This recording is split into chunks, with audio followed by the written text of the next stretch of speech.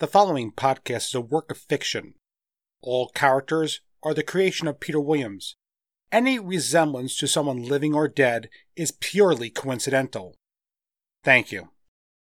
As Mr. Allister escapes with Jonah on his back, trying desperately to get him to safety, Jonah slips into a deadly darkness as Ekmalak's blood draws the boy into the abyss, into the waste. What will he see there? For nothing is certain, not life, not the gifts we are blessed with. We can only try, sometimes in vain, to uncover exactly what it is we should do. And if Ekmalak has his way, all of us will fail and fall to him and wither on the vine. Of course, I should remind you that this podcast does contain images of graphic violence, child endangerment, and of course, naughty, salty language. It may not be suitable for children under the age of 13.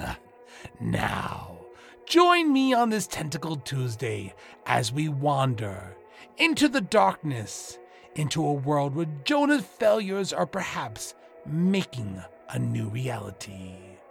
In Chapter 11, Caught in the Rain. The rain continued to pour as Mr. Allister carried Jonah's body over his shoulder like a sack. The boy was critical and Allister wasn't sure how much time he had left. He could hear him muttering and whispering to people and things that weren't there. "Curse that little witch," he thought to himself. "Don't judge her too harshly," he heard a whisper answer. Allister snorted at the notion as he slid down an embankment and into a ravine. As much as the main roads would have been easier and faster, he couldn't risk the cult, or even worse, the order, tracking him. Jonah moaned again. "Jess, where are you? Either the blood of Ekmalak was creating an illusion, one in which the order would offer him a peaceful life with Jess if he gave up his power, or worse, he was on the other side, in the waste itself, where Ekmalak and his minions could lure him to. "Don't listen to them, kid. It's a lie. It's always a lie. They have nothing of real value to offer." The boy's body tensed, as if somehow Allister's words had pierced a dark fog ensnaring him. Good. If he could still be reached, he could still be saved. He heard the whisper again. This time it asked for the impossible. "You need to stop." "If I stop, the boy will die. I must," he argued back. At that, the rain became a waterfall, and the river began to crest, causing Allister to become gravely concerned. It was almost as if the very weather was against him. He felt himself growling, his feet grinding into the ravine's floor with each step.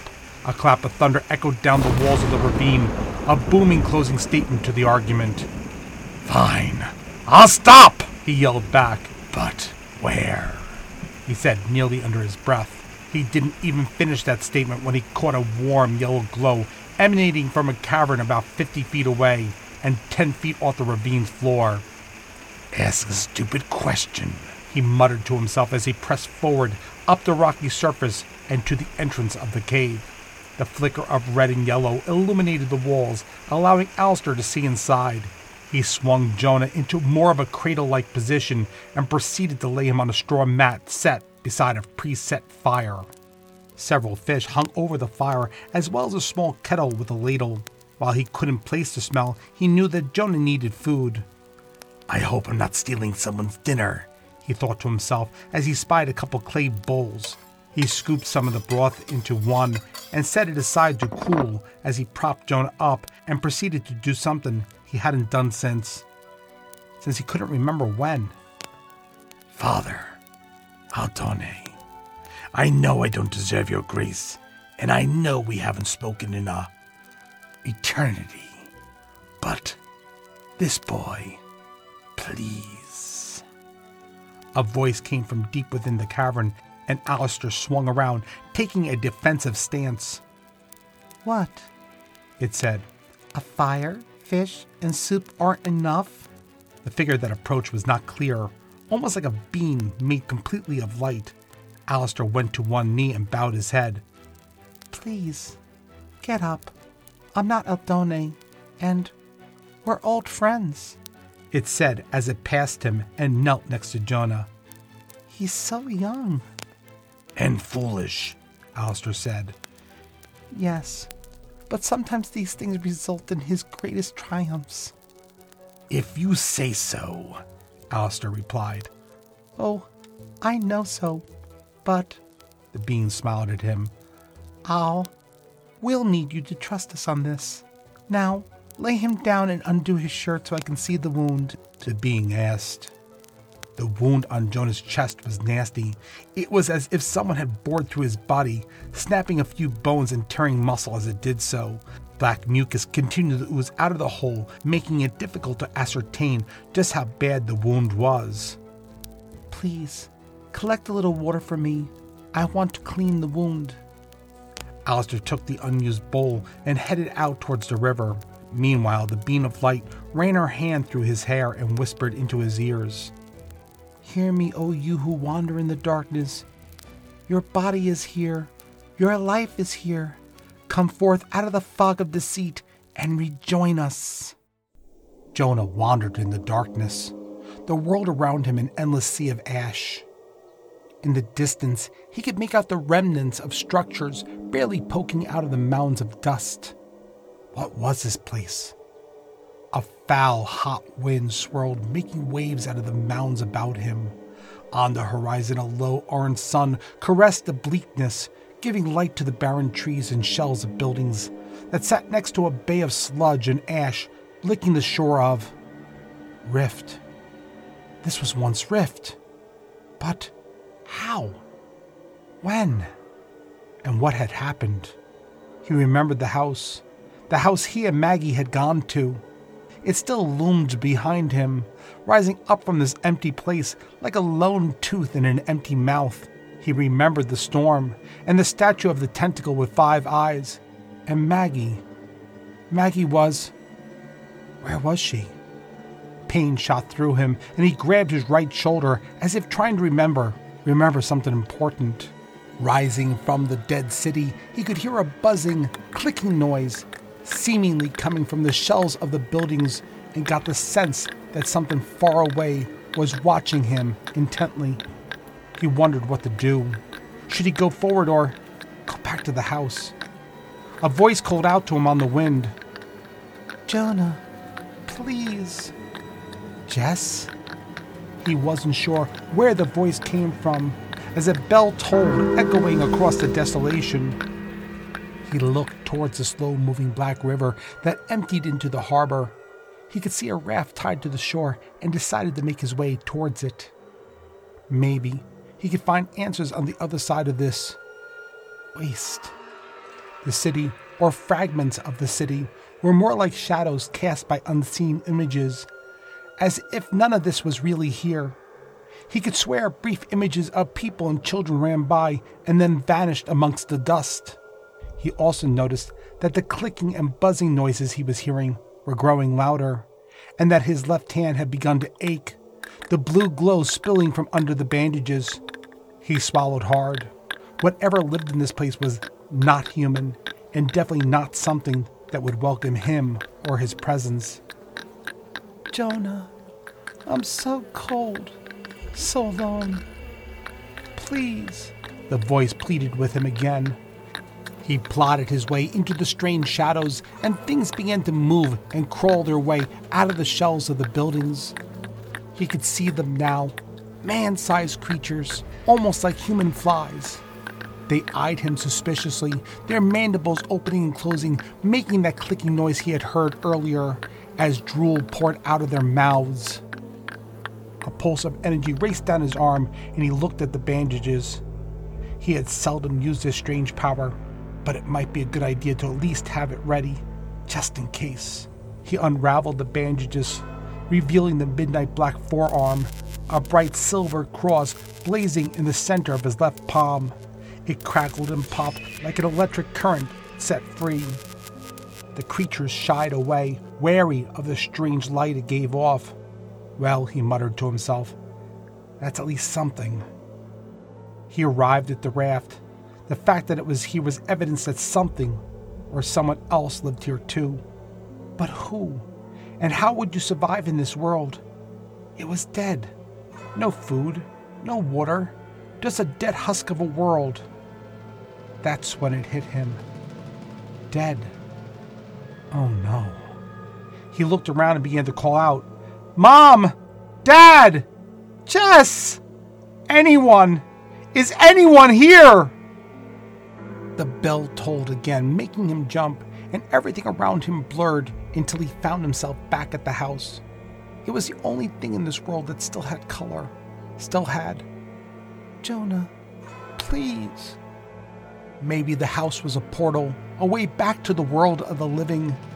His hand ached more fiercely, and the cross glowed so brightly it began to illuminate his surroundings. Shadows slunk and slid away, and he could see them now, and he could sense things again.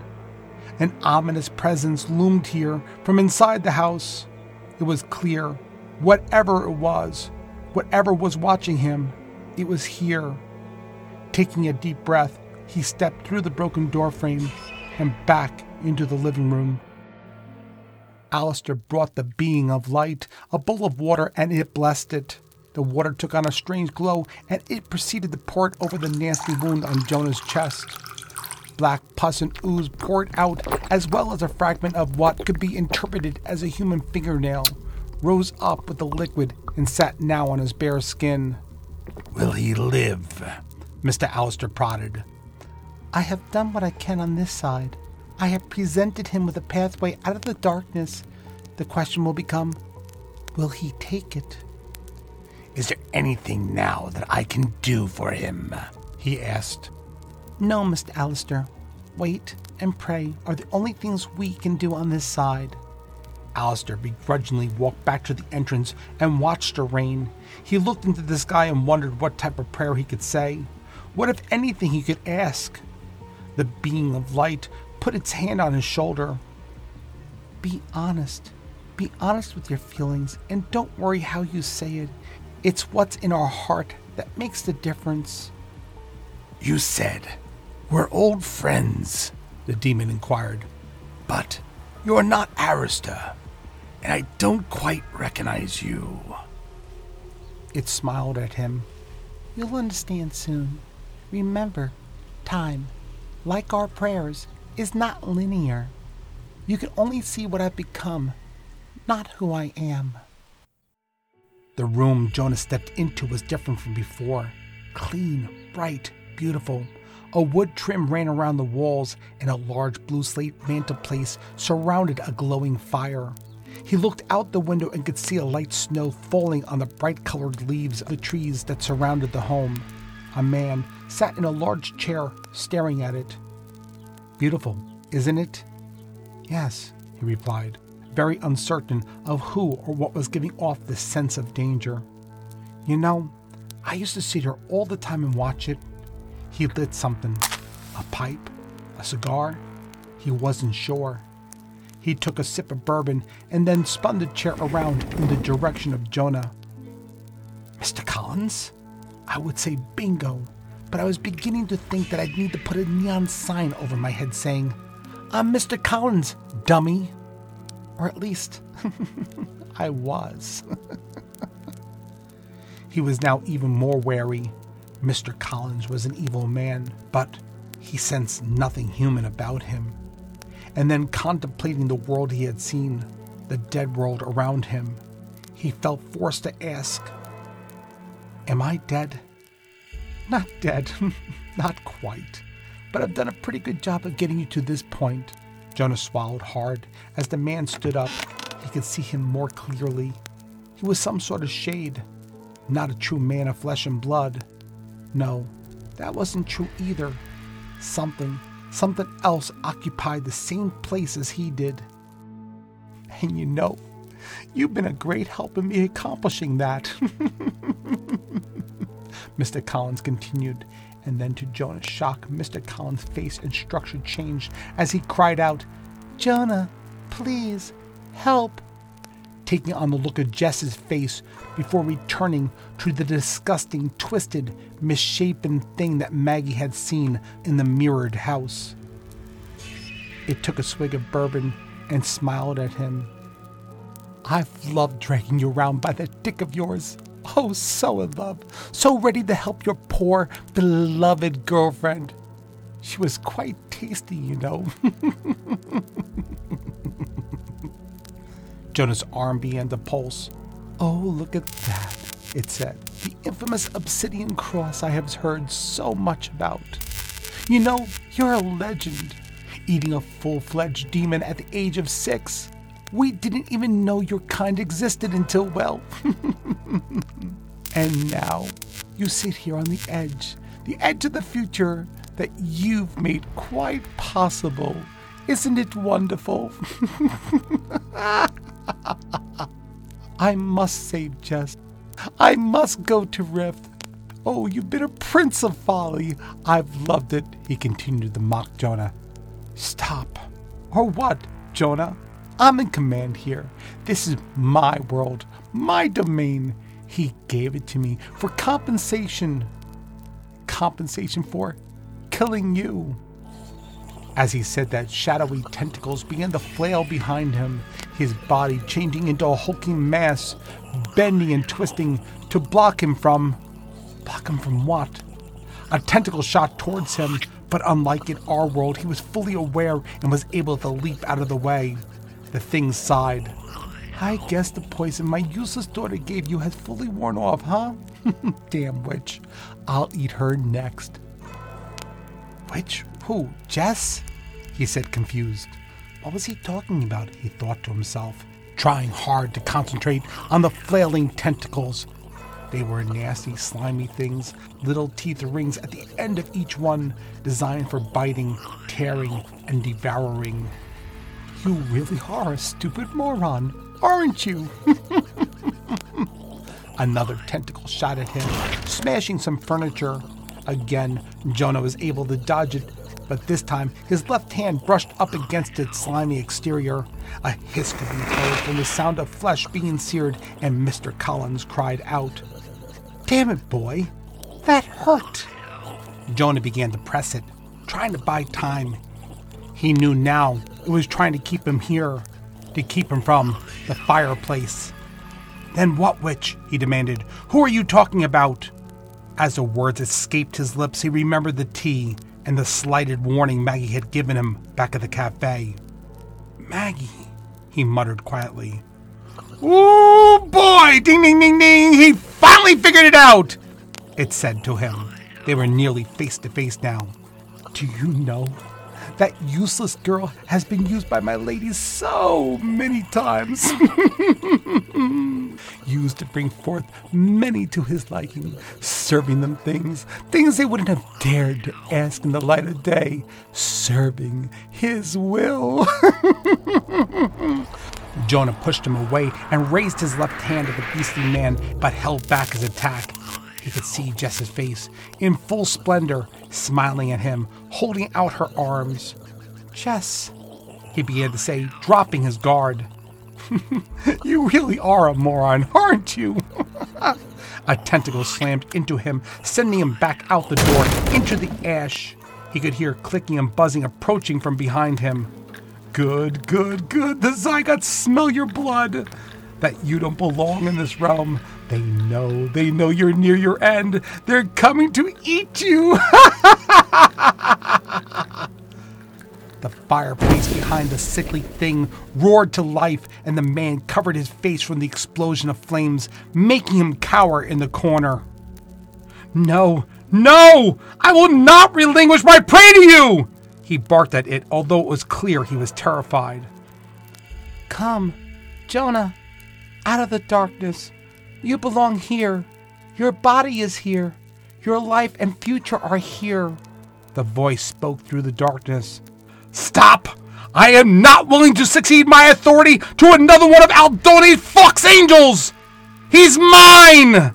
He went to say a name, but it caught in his throat. A figure now stood in the fire, holding out its hand towards him, glowing with the same intensity of the cross in his hand. Come, please," it said. Jonah stood back up. His body ached. He was filthy from head to toe, but he could feel the warmth and love pouring out of the fireplace. "No, no, no, I will not succeed my authority to you! No!" The lowly creature screeched from the corner of the room, but as he rose, tentacles flailing in every direction, another creature of light appeared, holding him back. He couldn't quite make out who it was or what it was. All he heard was, "Go!" Jonah ran as fast as he could into the fire as the ashen world fell behind him. He found himself in a strange place. There was nothing but a giant warm glow, as if he was floating in the very fire he had jumped into.